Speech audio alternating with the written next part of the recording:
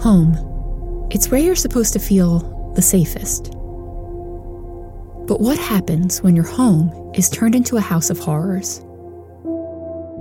Stranger in the House is a true crime podcast that investigates stories of home invasions, murderous spouses, and all manner of heinous acts committed in the one place you should feel safest.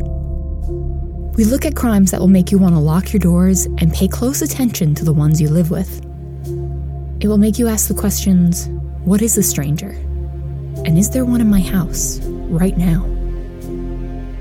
Listen to Stranger in the House on Apple Podcasts, Spotify, Amazon Music, and Google Podcasts now. New episodes every Thursday.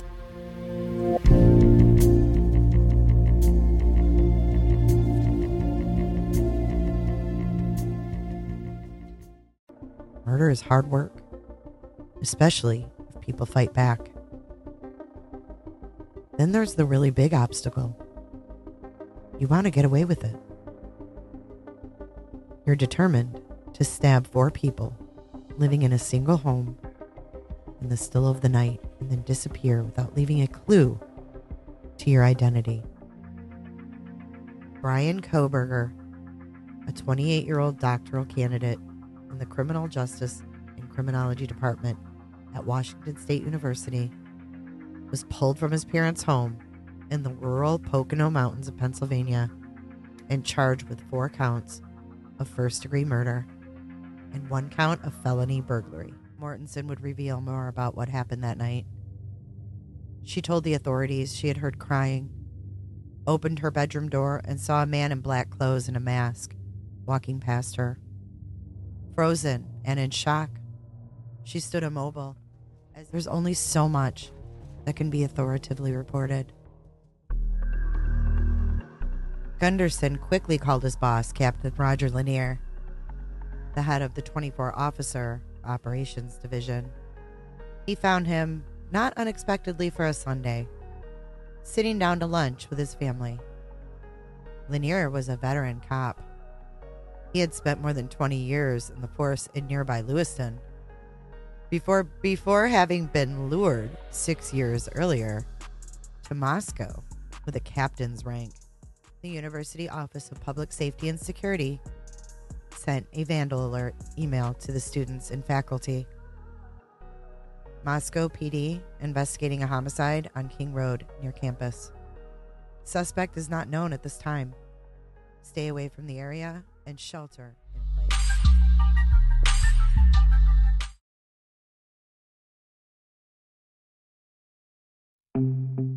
The chief had been getting death threats. He'd counted 6. A virulent collection of unsigned letters and barking phone messages emphatically promising he'd be killed. And those missives were in addition to the tall pile of rude and scatological, although less murderous, emails and notes he'd received. The ostensible reason for these threats? He had ordered his officers to enforce the mayor's and the city council's coronavirus restrictions. People had received summonses for not wearing masks in public, and at a defiantly maskless prayer vigil in the city hall parking lot. Several of the more reverent in the open-air assembly had been cuffed and hauled off on Fry's orders. His no-nonsense policing had made the chief a lot of enemies. The municipal restrictions ran counter to the deep-seated, self-reliant pioneer spirit of many Idahoans, and no less a force of enmity in the town. There was a very active and rapidly growing archly fundamentalist congregation at Pastor Doug Wilson's Christ Church, which not only saw masks and vaccinations as counter to God's teachings, but also held that our local city government, law enforcement included, is a nest of incompetence and corruption. But by the fateful November weekend when the murders occurred, Chief Fry had hoped that all the bad feelings that had been simmering in the town over the past 2 years had with the end of the coronavirus restrictions, also largely slipped away. The previous spring, he had missed a chance to go on a prolonged elk hunt. He hadn't felt right about leaving Moscow for too long, but he no longer had such qualms. On November 12th, Fry and his wife Julie had taken a visit to a friend nearly 3 hours away. By the time Lanier had finally reached him, it was hours after the discovery of the bodies. And by the time Fry finally entered the home on King Road, it was dark outside, according to several accounts, close to 6 p.m. For some obtruse reason, he thought it was important to go home first and change into his chief's uniform. Perhaps he hadn't fully grasped the magnitude of the disaster. Or maybe, after 28 years as a Moscow cop, he had felt the imprimatur of his uniform was integral to his ability to command. But what he saw that evening left him, he would confide to a friend, physically and emotionally drained. He was the father of 2 daughters who had attended UI, and he also graduated from the university nearly 3 decades earlier. It was impossible, he said, not to feel a visceral tie to the victims and their parents. The cruelty of the crime was deep and affecting, and yet he knew there was police work to be done. His mind was racing, but quixotically, perhaps, within moments, a buried memory pushed itself forward. 3 years earlier, Fry had been chosen to attend the 10-week course at the FBI's National Training Academy in Quantico, Virginia. He was on the cusp of turning 50, and the impending milestone he'd confided to a close friend had triggered a soul-searching. He'd wanted to prove that even as he was acknowledging the inevitability of his soon becoming a senior citizen, he was still the sort of cop who could break up a bar fight or strap on SWAT gear when some local went berserk and started shooting up the courthouse. A chief goes to lunches at the Chamber of Commerce and plays golf with the mayor. Fry wanted to show he still could be more. His friends called him old school, and it was an appraisal that had always sat well with him. So it had been very important to Fry to complete the 6.1-mile obstacle course at Quantico, called the Yellow Brick Road. The signs nailed to the tree at the starting line read hurt, agony, and pain. There was climbing over walls, crawling under barbed wire, slashing through streams, hauling up steep cliffs, and running full speed through rocky, winding trails. And Fry did it. The certificate he received in recognition of this accomplishment is displayed with pride across from his desk in headquarters. It was what he first talked about when he talked about his time with the FBI. But on this unsettling evening, another memory reached out to him. A day or so before he'd taken the Yellow Brick Road, he had been led to a class by a member of the FBI Behavioral Science Unit. The lecturer had explained how the Bureau had been able to get into the heads of killers. They studied what made them kill and how to catch them before they'd kill again. What if, Fry asked himself with sudden alarm, a serial killer had attacked the 4 students? Fry called the Bureau and asked for assistance. It was quickly arranged. A team of agents, eventually about 40 in total, would be dispatched to Moscow. A smaller group, flying in from the Salt Lake City office, would be arriving as soon as tomorrow. And, as he'd specifically requested, 3 members of the Behavioral Analysis Unit, 2 men and a woman, were also dispatched.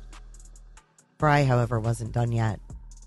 He had been working restlessly through the night, but with the dawn of a new day, he realized there was something he'd forgotten. When Rand Walker got the call, he was in his GMC pickup, heading down the twisting 700-foot driveway that led from his house to the main road in town. He looked at the caller ID and figured he knew why the chief was calling first thing in the morning. His friend wanted to apologize. A week or so earlier, Walker, along with his band, had been playing at Bucer's Coffee House and Pub downtown. They performed 70s cover songs. A lot of Eagles, a lot of Van Morrison, and their version of Neil Diamond's Sweet Caroline was a get-out-of-your-seat favorite. They had quite a following in northern Idaho, and the chief had promised he'd be there, only he'd never showed. "No problem, Chief," Walker began breezily. "I know you got plenty to do. You'll catch us next time." "It's something else," Bryan said curtly. "I need you to stand by." Immediately, Walker knew something awful had happened. A PhD with a private practice in Moscow, he also served as the department's psychologist. "Some of my young officers are going to need your help," Bryan continued. Then he corrected himself. "Actually, it's not just the young ones. A different sort of predator." The wolf had gotten away. It was spring break 2010, and Brett Payne, a 20-year-old University of Idaho student, had been determined to bag the big gray wolf that had been seen roaming up on Lindstrom Peak, deep in the high timber of northern Idaho's St. Joe National Forest. Only, after 4 days, Payne hadn't even found a single paw print. When Payne broke camp that morning, he considered giving up, but in the end, it just didn't feel right, so he kept at it. And at about 4 p.m., the sun still high in the sky, he spotted tracks. He followed them for the next 2 hours, and there it was. A big male wolf laying across a draw in the middle of the road, about 300 yards in the distance. Payne quietly fell to the forest floor. He could see the animal clearly through his rifle scope. If the wolf caught a human scent, he'd bolt. But the wind was in Payne's favor. He put his finger on the rifle's trigger, started to apply pressure, yet still hesitated. It was intense, he later explained. He needed to calm down. But suddenly the wolf raised his head, so Payne shot. The bullet went through the wolf's chest, dropping it at once. Payne had bagged his wolf. It was now 12 years later, and Payne was once again the relentless hunter. Only now he was on the trail of a different sort of predator. He was the lead police investigator in the 4 King Road homicides. Payne had come to the Moscow PD just 2 years earlier, after serving in the 82nd Airborne Division in Afghanistan, and a stint stateside in the MPs. Chief Fry had taken an instant liking to his squared-away military demeanor and promoted him quickly to corporal over other more experienced officers. When the state police had asked who'd be leading the morning briefings, Fry, without thinking too much about it, chose Payne. For one thing, the chief knew that the young corporal had been involved in several complex forensic investigations with the MPs. That sort of technical expertise, the chief suspected, could come in handy. And for another, Fry had heard the story about the wolf. The chief, an old elk hunter, had come to appreciate the tenacity. It was half the battle in any hunt, maybe more. And so nearly every morning, at 7 a.m. in the weeks following the murders, Payne would be up at the front of the conference room in police headquarters, leading the case briefings. The room was big, filled with rows of polished blonde wood tables, sitting on a gray patterned carpet. Ceiling lights kept things very bright, and there was a band of small rectangular windows running in a row near the top of a side wall that let light in too. Everything looked brand new and very corporate, as if a mid-level insurance company had just moved in. But there was a murder board up with rows of gory homicide photos, and everyone in the room had a gun. Conferences would begin with a recitation of what the investigators knew. It was not a long list. Consider. Fact. The 4 students were killed in their sleep, sometime between 3 and 5 a.m. In the weeks ahead, they'd develop a more precise timeline. The murders, the authorities deduced, occurred between 4 and 4:25 a.m. Fact, there was no sign of forced entry or robbery.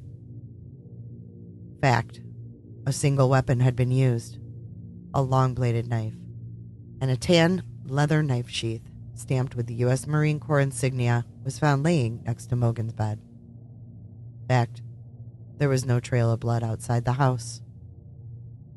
Fact, the house was a repository for a large collection of forensic evidence: blood, saliva, hair, prints, DNA. But whether any of these belonged to the killer, after the autopsies, the general consensus held that it was a single assailant. Still was undetermined.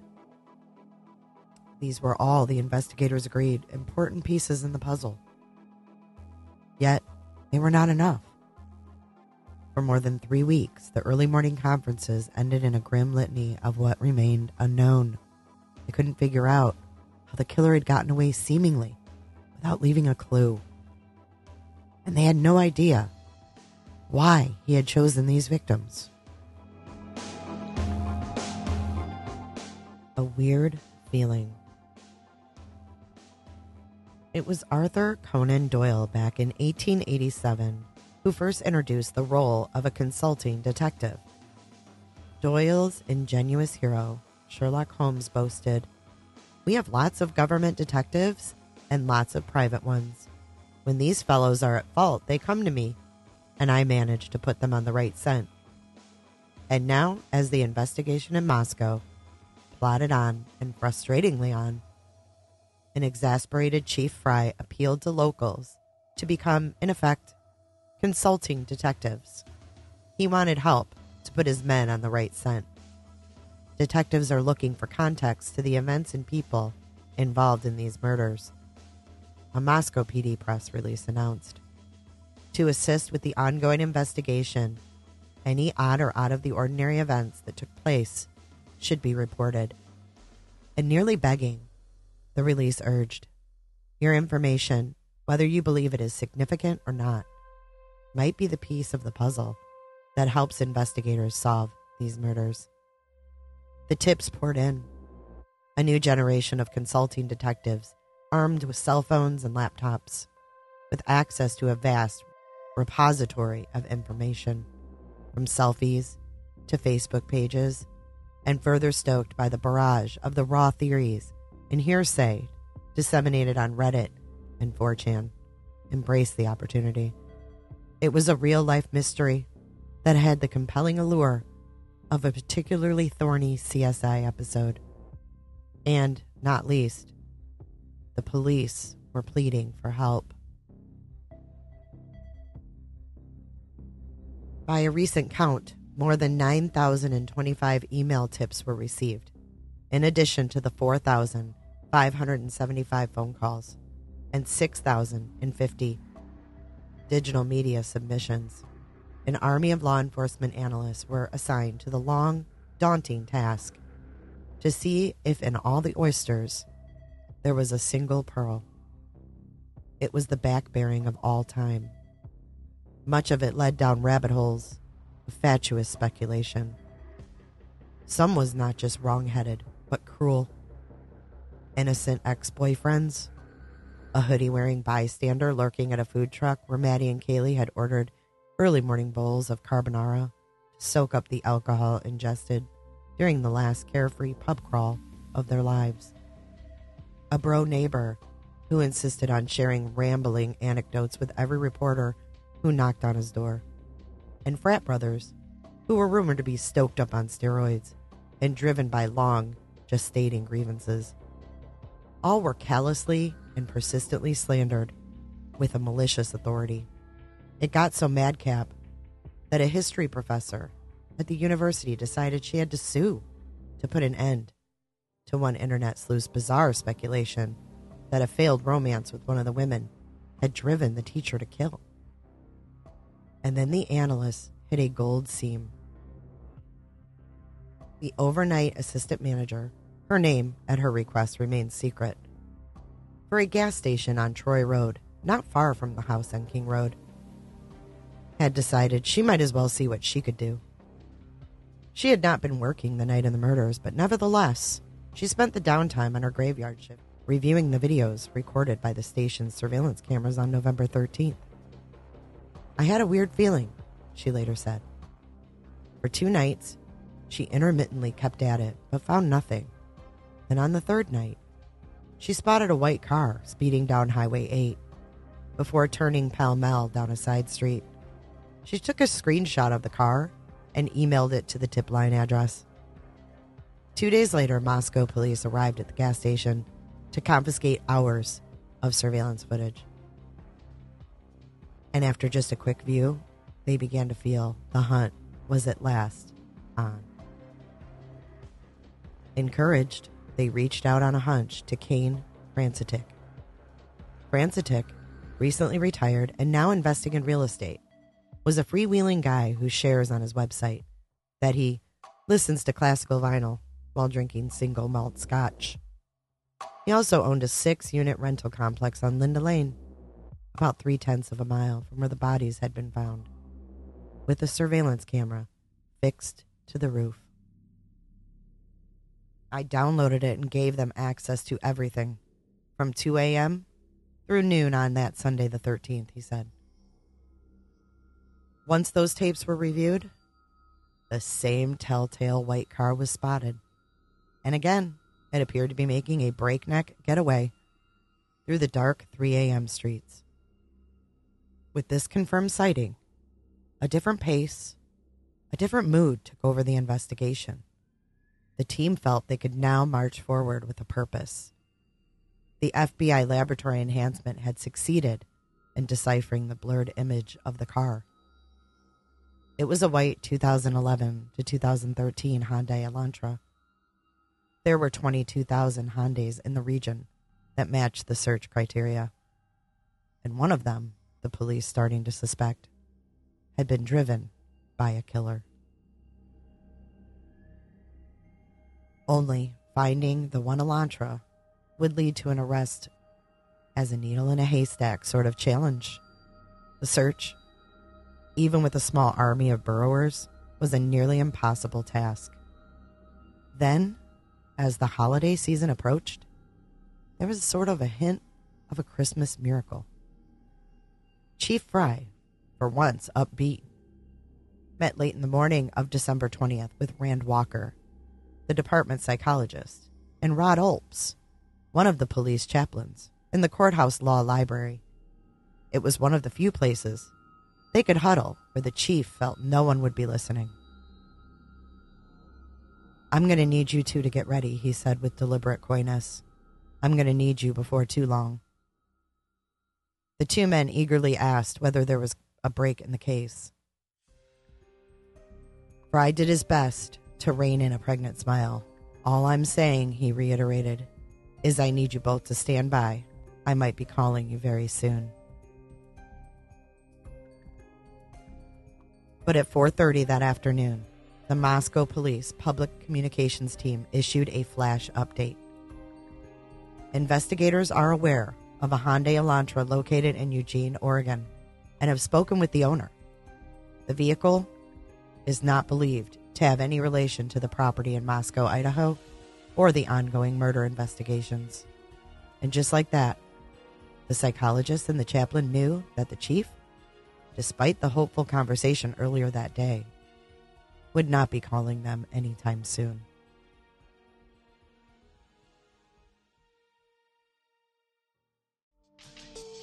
Be sure to check out my other videos and playlists for more true crime content. And if that's not enough, you can join our Patreon. Don't have a tinfoil hat? It's okay. We'll make you one. It's that easy. See you guys in the next video. See you later. Bye.